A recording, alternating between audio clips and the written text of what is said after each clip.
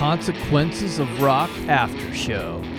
Conversations about the moments that forever changed rock and roll. I guess we can start out pretty broad. How did the Stones become so popular? That's a good question. Out of all of the episodes for this season that we're talking about, this is the only sort of band or incident that occurred like before I was born. Mm-hmm. So I can't claim growing up with the Rolling Stones. I was born in 1971 and they were, well established by then.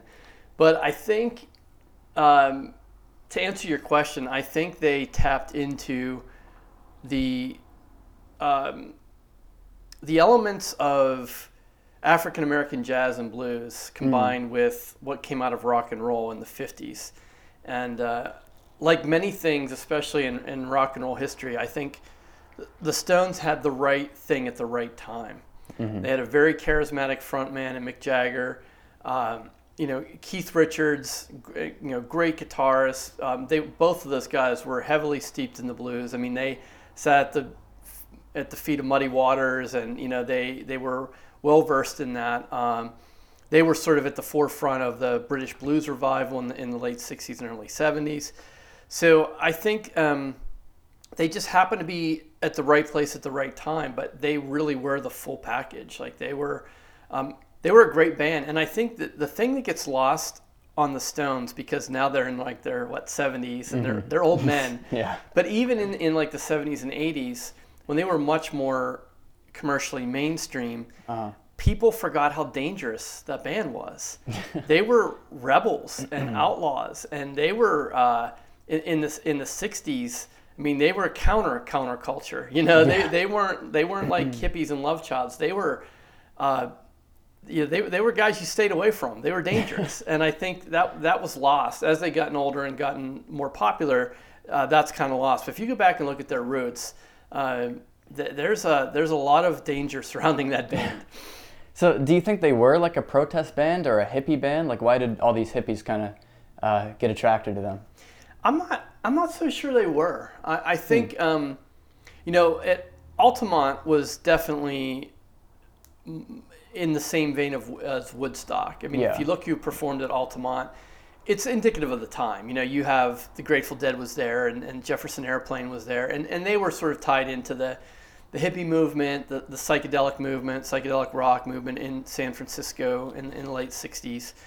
But the Stones were different. I think the Stones had some success early on in the 60s, much like the Beatles. Like the Beatles and Stones have kind of come up together as rivals, and there tend to be hardcore fans of one band or the other. Yeah.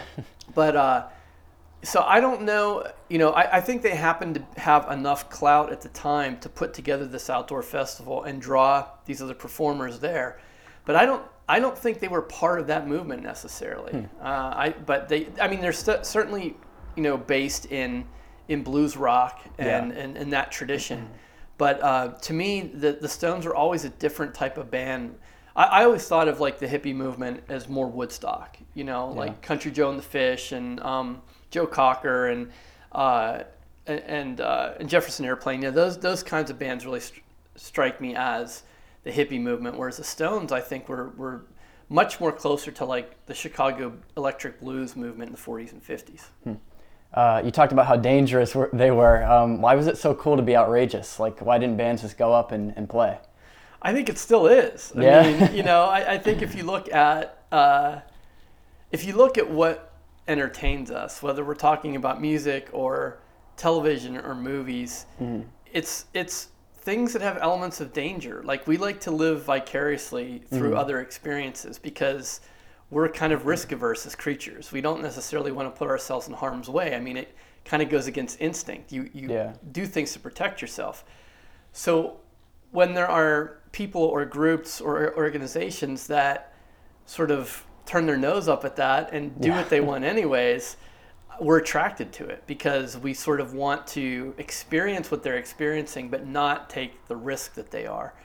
So I think, if we look across the music landscape in history, you look at Kiss and you look at Metallica and you look at some of the other bands we're talking about, and they were dangerous and threatening and scary until they weren't. But like starting out, I think that's what people are drawn to. They're drawn to like the things that are different, outrageous, dangerous, exciting, because 99.9% of us will never have those experiences. I mean, no matter how much I love the Rolling Stones, like I would not have been part of that crowd or doing the things that they did. Yeah.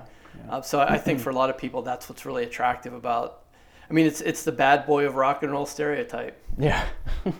I guess moving more towards Altamont and what happened there, do you think that this kind of behavior maybe prompted some of this violence at these shows? What type of behavior you mean? Well, I guess like the outrageous behavior that a lot of these bands had, or kind of like the on the edge, risky things. Do you think that followers of bands like that were more likely to I don't know, get into mosh pits or fight people or something, just because kind of the nature of how their musical role models were acting? Yeah, no question about it.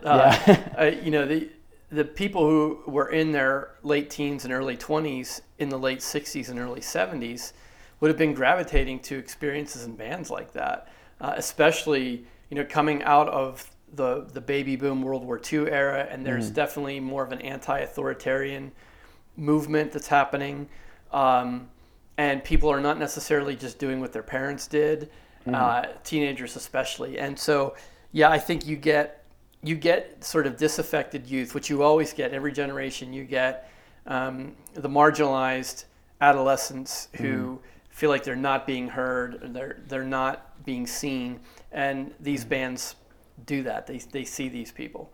But you also get this gets into Altamont more specifically, like the Stones didn't necessarily hire the Hells Angels. That's a sort of a misconception I found in the research, that there wasn't like an official, okay, here's the agreement and you're going to provide security.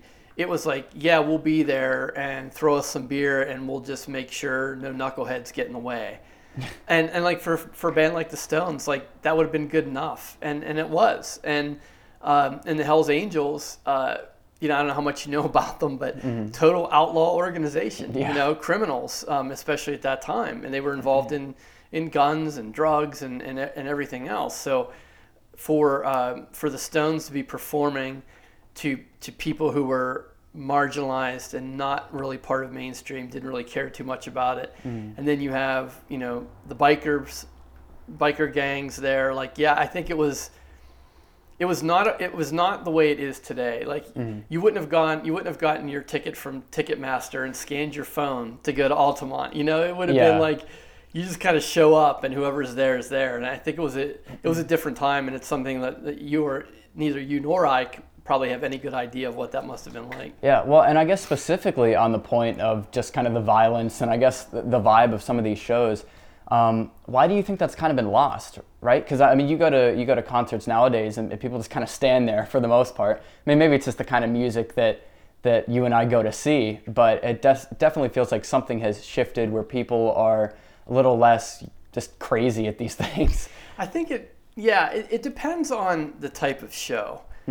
So like when I first started going to concerts in the 80s, it was called moshing or slam dancing. Yeah. It started out calling slam dancing, and then it was the mosh pit. You got in the mosh pit, and the idea was that you got in there and threw your body around, and you got out all the rage and frustration you had, but it was never directed at your fellow concert goers. It was just sort of an exercise in getting this energy out.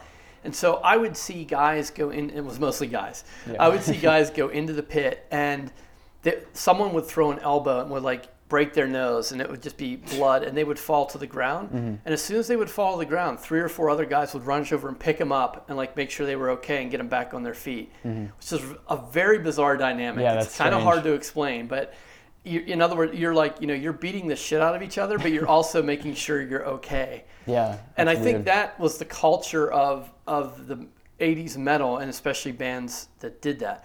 I think the Stones and Altamont's a completely different thing. I think that's a situation where possibly drugs and alcohol and some bad actors made a tense situation really bad.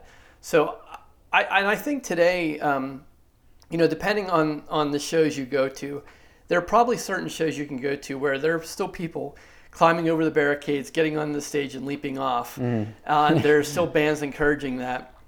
But I do think that it's a different culture now too, in that we're much more cautious. I think we're much more legal in ways, like there's liabilities involved if someone gets hurt at a show. And so I'm not saying like those were the good old days and now it sucks. Yeah. But like, there were some pretty high profile stories of fans who died at shows, and it hit the musicians hard. It hit the industry hard. I know there were fans who died at like AC/DC shows and Guns N' Roses shows, and those are the big ones. Yeah. So it's not glorifying that by any means, but there is a strange dynamic amongst some bands at some times where, the mosh pit's really never something I understood, and I never really got into it. I kind of stayed on the periphery because I saw people coming out like bloodied and broken. Yeah. But like I said, at the same time, and like the show would be over and the lights would go up and everyone's like, okay, let's go get a beer, and like putting their arms around each other. And it wasn't like a fight, whereas Altamont to me felt like a fight. Yeah. What was the initial public reaction to what happened at Altamont?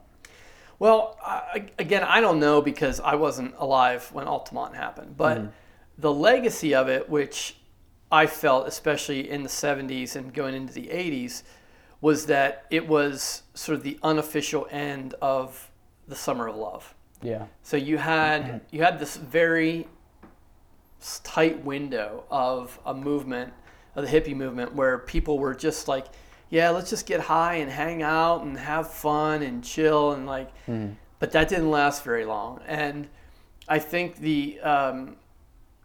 what Altamont does is like, you look at Woodstock that happened a few months earlier in the summer, and Altamont happens in December, and it happens almost on the cusp of the changing of the decade. And they didn't know it at the time, but when you look back now, you can see that the early to mid 70s were really turbulent. I mean, you look at what was happening with, oil embargoes and Vietnam, and it was sort of an end of innocence, I think, for American youth. And whether you agree with it or not, I think Altamont sort of symbolized that. Like, yeah, here was Woodstock, and everyone had fun, and babies were born, and it was great. And here's Altamont. Some guy was stabbed to death, and like it was a disaster.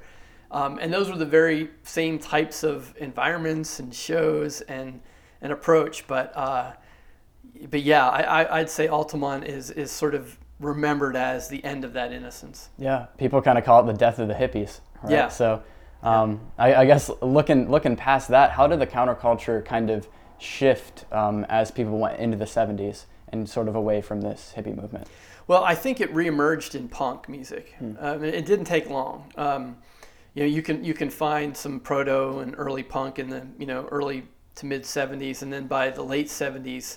It's a full-on movement. I think that's where it went, and you can kind of you can follow the trajectory of the intensity of it. Like like in Altamont and the Stones, you had people who considered themselves rebels or outsiders, whereas punk, once punk came less than 10 years later, it was a badge of honor. Yeah. Now you were proud to break the law and put safety pins through your ears and. And play instruments that were out of tune and play 2-minute songs. And like, you look at bands like the Sex Pistols, especially, MC5, like there were, I think those bands took that energy that was happening at the end of the 60s and early 70s and kind of transformed it into what was happening for them, especially in New York and London. And then if you go a little bit further, you can kind of see that energy reemerge in heavy metal. In sort of the mid to late 80s. And then it reemerges again as kind of grunge in the 90s. It almost seems like for a number of decades there was a 10-year cycle of where this really intense energy found a home in music, but it reemerged in a different way. It wasn't the same. It was somehow transformed. Now, I don't know, like, as I think now, as we're into 2020, did that happen in the O's? Did it happen in the 10s?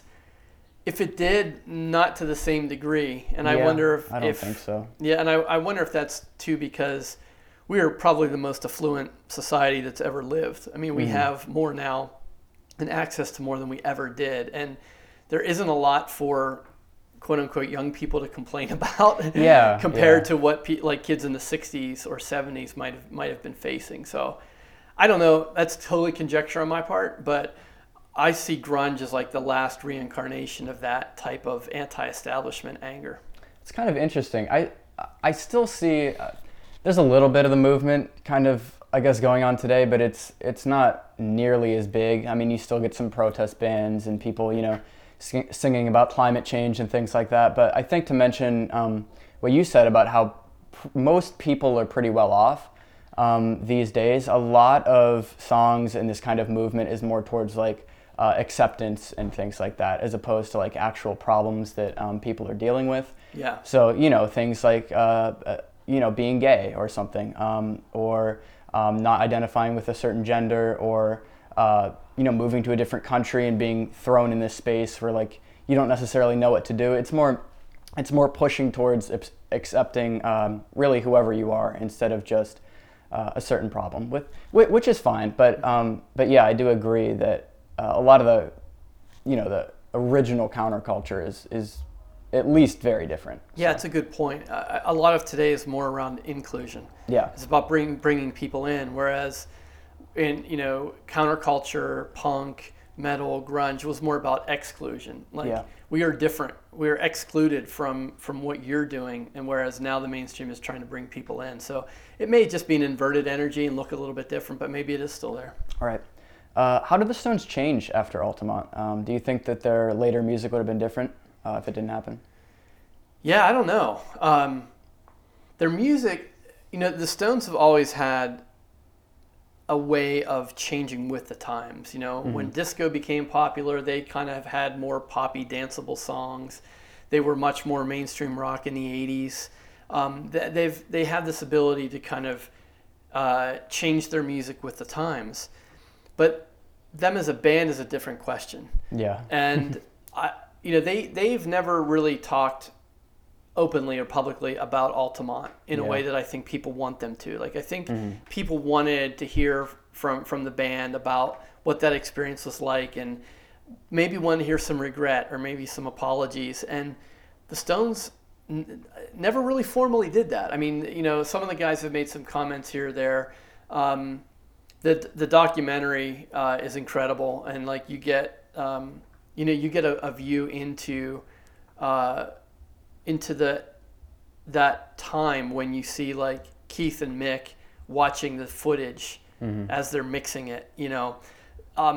They seem to have been visibly shaken, and it fundamentally changed them. And I think more so than the Stones, what it did was it said, okay, we can no longer expect gatherings of tens of thousands of people without structure. Yeah. Like, maybe they got lucky at Woodstock, but these outdoor festivals or these large gatherings, there's going to need to be some structure. There's going to need to be some type of authoritarian force, whether it's, guards or cops or whatever it happens to be. But to me, it seemed as though Altamont just fundamentally changed what a live concert experience would be. And when I was starting to go to shows in the 70s and more specifically in the 80s, by then there was clearly structure. You had to have a ticket to get in. Now they weren't metal detecting people back then or patting people down or anything, but like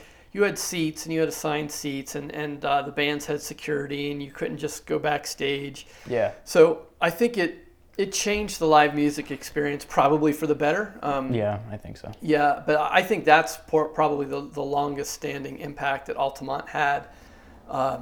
Not, like I said, not necessarily just on the Stones, but I think on concerts in general. Yeah. Do you see any parallels between how those at Altamont dealt with Hunter's killing and how hate crimes are dealt with today? I guess specifically around people not wanting to take responsibility or things like that. Yeah, it's